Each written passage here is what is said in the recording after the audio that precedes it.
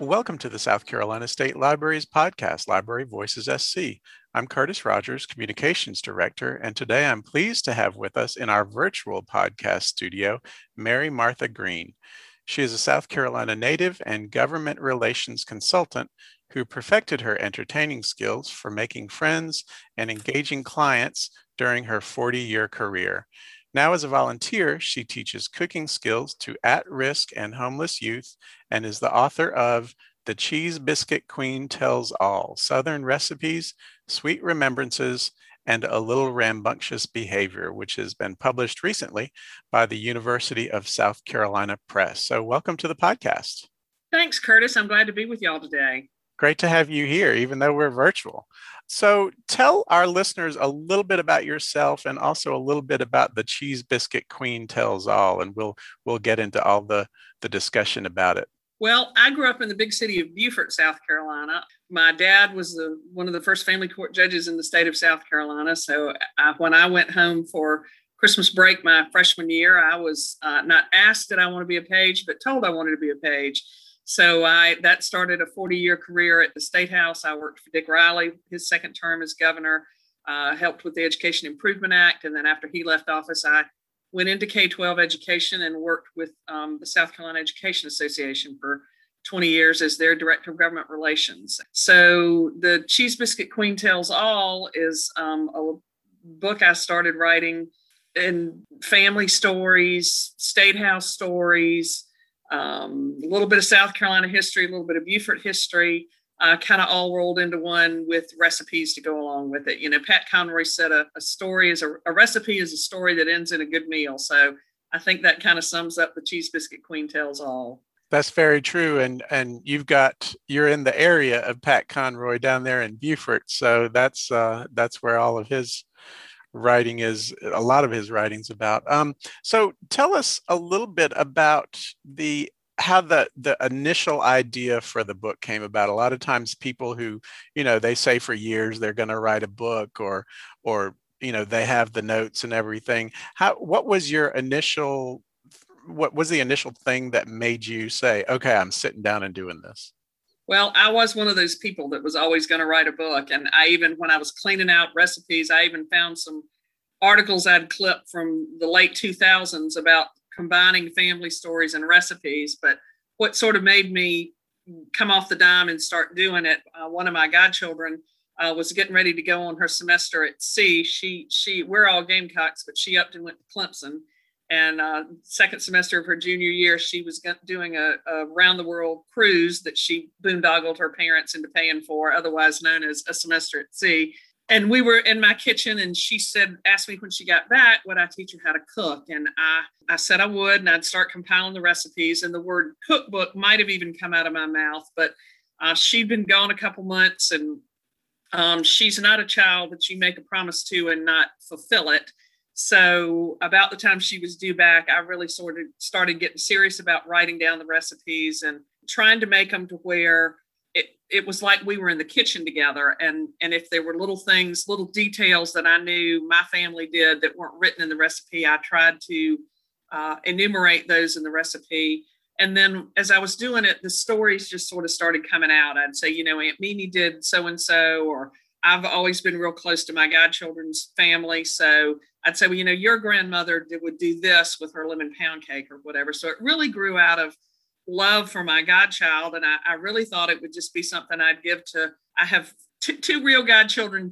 They both have siblings that I claim as my godchildren also. And then I've got younger generations of cousins. And I really thought it would be something I'd just pass along to them. And then I found when I pulled out the mother load of recipes at the house in Beaufort, and I posted a picture on Facebook, a lot of friends that had remembered eating those meals at my family's home and from my grandmother and mother and aunt said, well, if you do it, would you share it with us? And so it kind of took on a bigger, broader audience. And once I got it finished, then USC Press was interested in it. So it just kind of really just grew from a promise I made to my goddaughter sitting at my kitchen counter. So that's great. That's a great story. And one of the things I wanted to ask specifically, because when I was looking at the cover of the book and the cheese biscuits, Now, I'm half Southern, so I know a lot about Southern food. But to me, they look more like what I refer to as cheese straws, but they're just flat and round. So is it a biscuit consistency or is it more of a cheese straw consistency? Well, it's cheese straws with a little extra. Cheese straws come you mix up the batter, I guess, or mix all the ingredients together, and then you push them through a cookie press. These you mix in the mixer. These actually have Rice Krispies in them, so they wouldn't go real well through a cookie press. But I actually I did cookbooks with Virginia last week, and one of her 5 rapid fire questions was, "What's your most indispensable cooking tool?"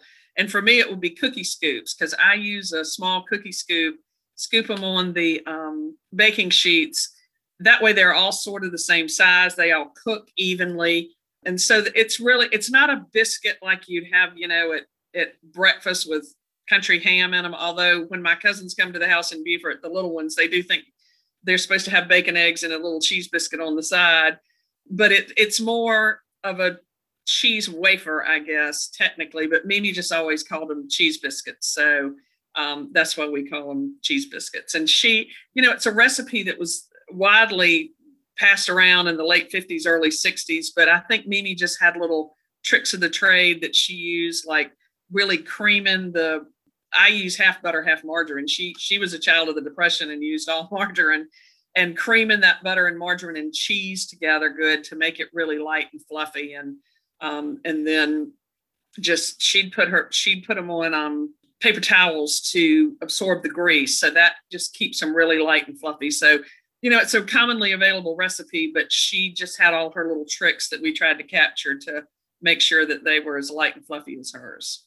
Well, that is one really important key, and I'm sure you learned this doing a cookbook, is technique, because so much is about technique, and if you don't do it just right, you're not going to get the same consistency. So another thing that I was thinking about when I was thinking of cheese straws and cheese biscuits, and that's the other thing that you normally see at a Christmas or Thanksgiving function, is what goes along with that are the sausage balls.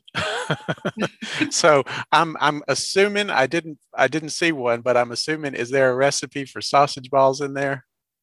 There's not one for sausage balls, but there is one for sausage muffins, which is they're just a little bit lighter than your traditional sausage ball, but it's kind of got the same ingredients. It's got the Bisquick and the cheese and the sausage, and it ups the game a little bit with some green onions. And I think of those sausage balls as kind of being like almost rock-like, or not real fluffy. And the sausage muffins that are in the cookbook are real lighter, if not calorie-wise, consistency-wise. And so there is a pseudo sausage ball recipe in the book under breakfast baking. Great. So I'll definitely have to look that up, because that would be wonderful with those cheese biscuits. So tell our listeners a little bit about your writing style, and how did you go about, blocking everything out for this kind of a book? Well, I think in this book, my writing style is very conversational. I very much wanted this to feel like, we were sitting down at the kitchen table, trading recipes, telling stories, and it's very much directed at novice, if not novice cooks, at least not very experienced cooks. And I also, with writing the recipes, tried to make sure that I was very specific in terms of the directions to do it. My mother was a home ec major at Winthrop.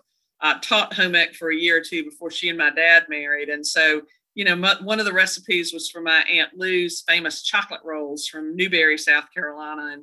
And when I found Mama's recipe, the recipe that I found was maybe on a little shred of paper about 1.5 inches long. And it was, do this, do that, throw it all in the oven, and then ice it with an uncooked chocolate icing that didn't even have what an uncooked chocolate icing was. So I just assumed in my mother's head, she knew what an uncooked chocolate icing was. Well, I didn't know what that was. So I went through and made Aunt Lou's chocolate roll step by step, wrote it down, so you would know to beat the egg whites or how to beat the cream. And then I researched and found a recipe for an uncooked chocolate icing.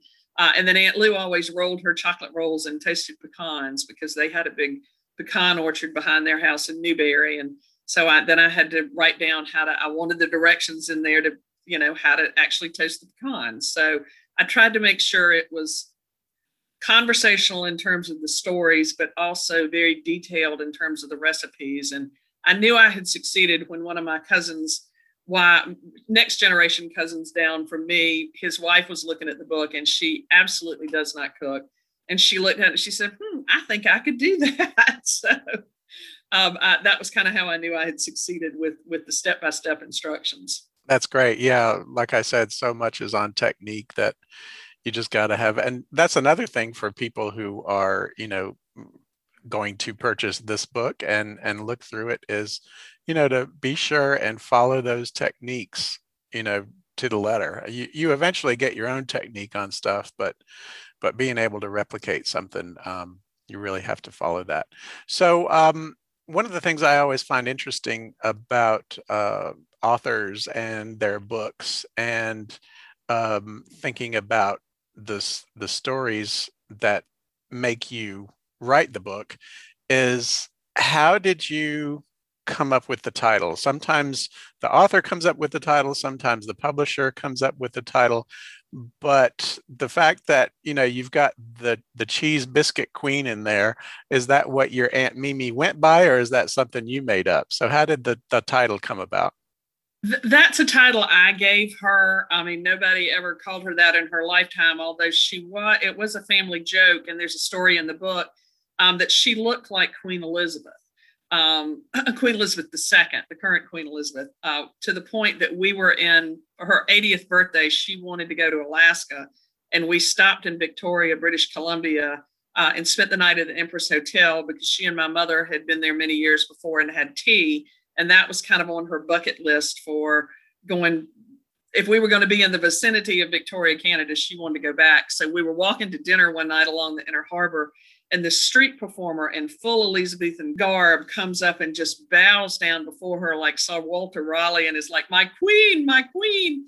And Mimi thinks we're about to get mugged. And I'm like, he thinks you look like Queen Elizabeth. And she goes, oh, I do not. So it had always, Mimi wasn't necessarily the cheese biscuit queen during her lifetime, although she was, and people just didn't call her that. But it was a family joke that she looks like Queen Elizabeth. And there actually is a picture of she and my Aunt Mary and my grandmother in the book when they were all dressed up for one of my cousin's weddings. And she looks very queenly with her first, all she was missing was a tiara. She's got on her first stole and her white gloves and her silk pot de soie dress. And so she was looking very queenly. And then the tell-all part, that's just, some of my friends in Columbia are real nervous about the tell-all part, but I told them that the cheese biscuit queen tells most, just didn't quite have the same ring or appeal to it. So that's kind of how the title came about, was Aunt Mimi's queenly persona and the family joke, and then just a tell-all book, and there's some tell-all stories in it. So,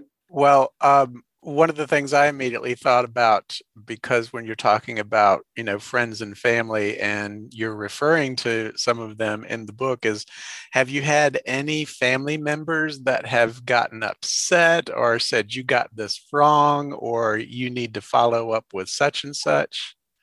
Well, my mom and aunt, I don't know that I could have written this book if they were still alive, quite frankly. And one of my aunts, she really wasn't an aunt, she was my mother's cousins. There was kind of a funny story about her and the Bill Clinton, Monica Lewinsky scandal. But she had unfortunately been suffering with dementia for several years. And then she passed away right before the book came out. So I've got a couple of cousins I hadn't heard from yet since they got their copies. But these are my recollections of how stories went. So if they want to tell something different, they can write their own recollections.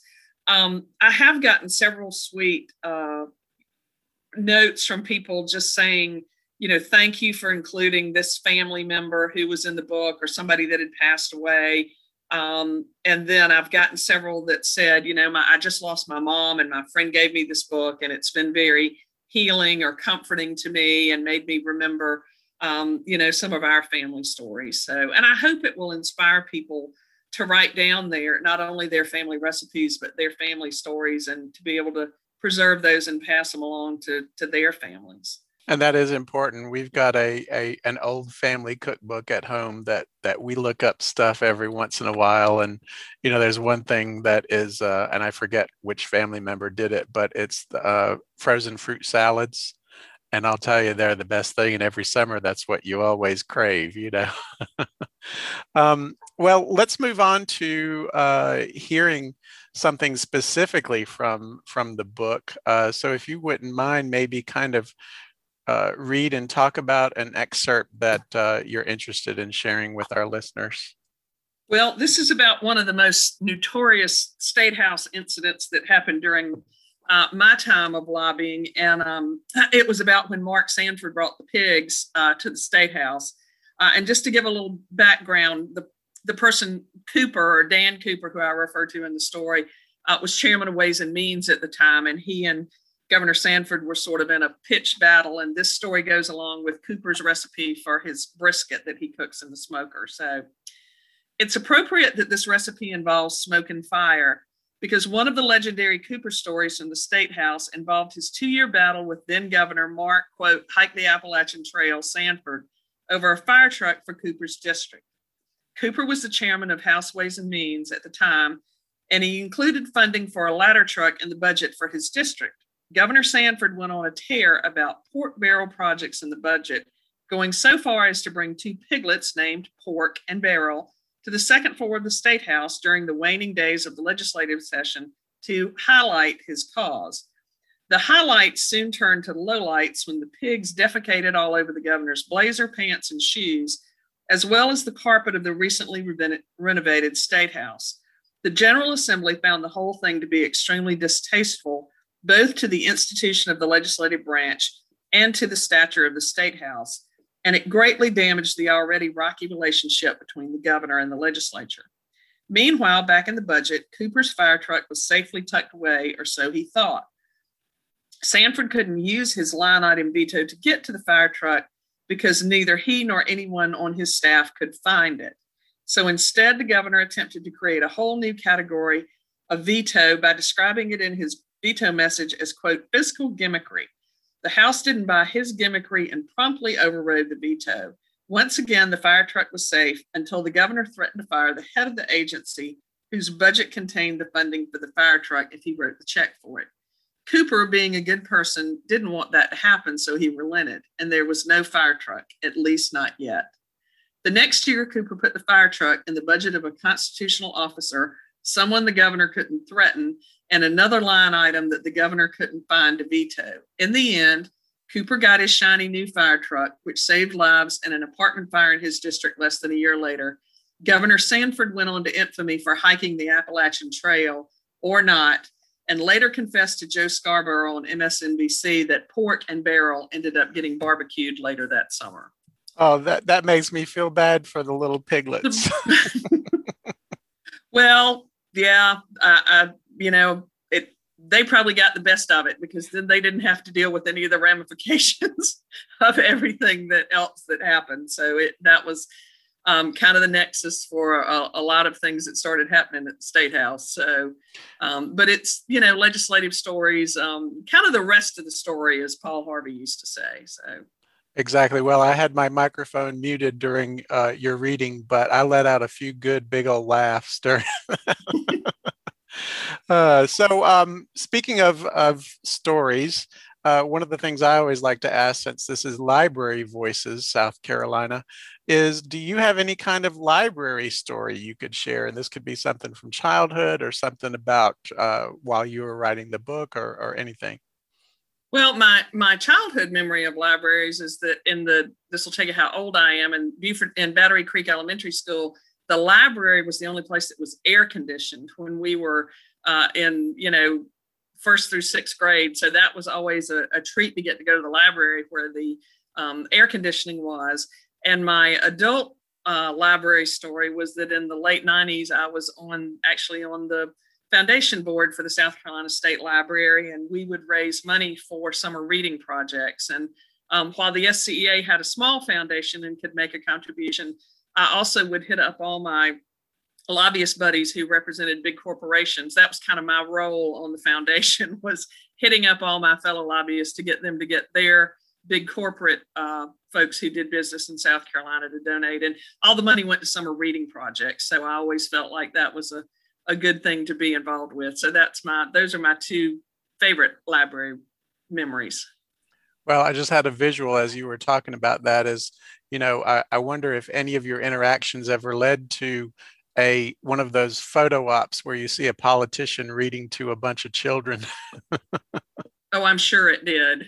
We would, since there were lobbyists involved, when money went to, I guess it was Progress Energy then. It was probably about the time they were merging into Duke Energy, and they were always very generous, just because so much of what they call the quarter of shame was also in their service area, and they were really trying to make an effort to help with education in that area. So I'm sure in Dillon, Marlboro, little places we could get coverage in small town newspapers, I'm sure there were some of those photo ops. Definitely. So as we wrap up our conversation, do you have any other kind of projects or events coming up you'd like to mention? Well, I've got a bunch of events coming up to promote the book. I'm going to be in Camden next Thursday afternoon, June 3rd at Books on Broad from 5 to 7. I'm going to be at our beautiful South Carolina State Museum on Saturday, June the 12th, and the Cotton Mill Exchange from 2 to 4.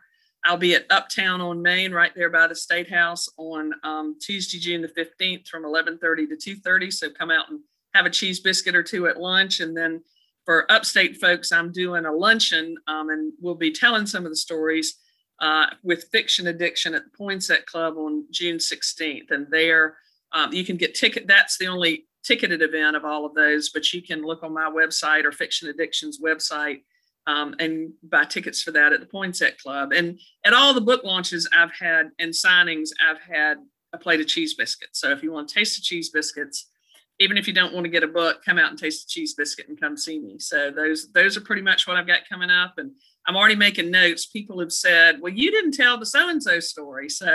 Or you didn't put your mama's so-and-so recipe in there. So I've already started making a list. If hopefully, fingers crossed, there might be a sequel to the Cheese Biscuit Queen tells more, I guess. So. Well, it sounds wonderful, and it sounds like you've got a lot of great opportunities coming up to promote your book. And we also have a link to the University of South Carolina Press webpage that folks can go online and buy your book. And also we will have a link to thecheesebiscuitqueen.com so that folks can look at all of those great upcoming events and projects you've got going on. So thank you so much for talking with us today. Thank you for having me, Curtis. This has been great fun. I appreciate it. And thank you to our listeners. You can find Library Voices SC on Podbean, Stitcher, and TuneIn Radio, or add us on your favorite podcast app. Our podcast website address is libraryvoices.podbean.com. We also love hearing from our listeners, so please send us your comments and suggestions for future topics. Library Voices SC is the official podcast of the South Carolina State Library. So until next time, this is Curtis Rogers. Thanks for listening.